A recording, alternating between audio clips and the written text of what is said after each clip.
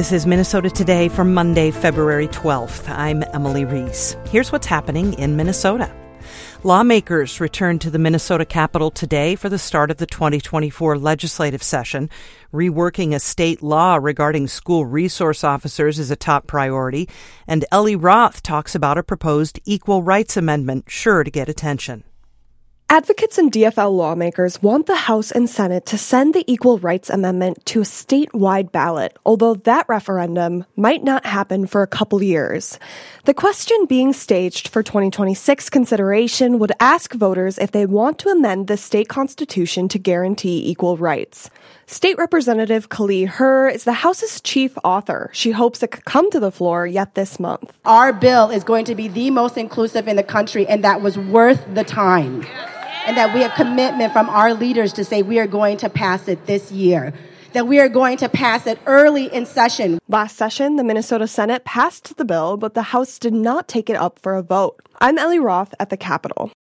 Students at the University of Minnesota will get the chance to meet 3 candidates hoping to fill the role of president of the university system starting today. Incoming master's student Dylan Young says he's happy all 3 finalists have backgrounds in higher education. Young plans to attend open houses with the finalists at the Duluth campus this week, which are happening tomorrow and Tuesday. I want a university president who prioritizes our holistic basic needs. Someone who is willing to treat physical, mental, emotional, spiritual, and financial health of their students as an integral marker of success in this role. He's also hoping racial equity and student collaboration are important to the new president.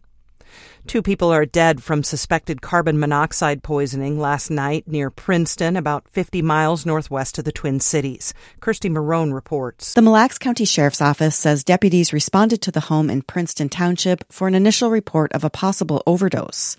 When they arrived, they found one person dead in an upstairs bedroom.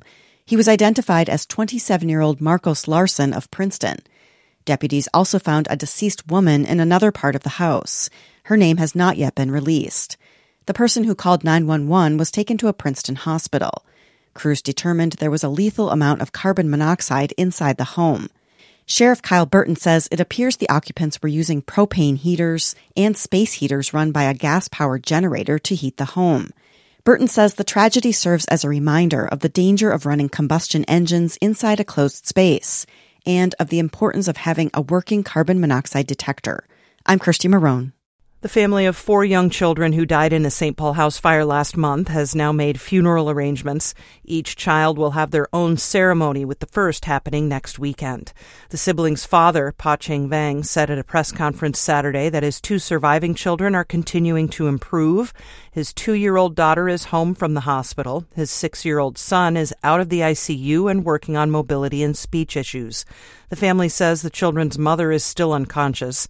Fire officials say the fire on January 3rd was likely caused by an unattended candle. A Duluth firefighter critically injured in a hit-and-run crash last month is being transferred to a rehabilitation hospital in Colorado. The city of Duluth says 24-year-old Ray Skoglund will get advanced physical therapy at Craig Hospital after suffering multiple broken bones and a brain injury in the January 25th crash on Grand Avenue. Skoglund is a firefighter for both the city of Duluth and the 148th Fighter Wing.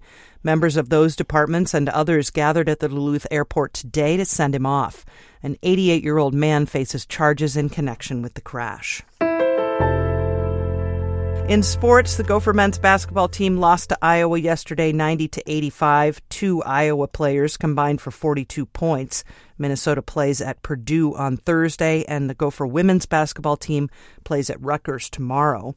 The Timberwolves play the Clippers in L.A. tonight. It's a matchup of the top 2 teams in the Western Conference. L.A. is just a game behind the Wolves with 1 less win.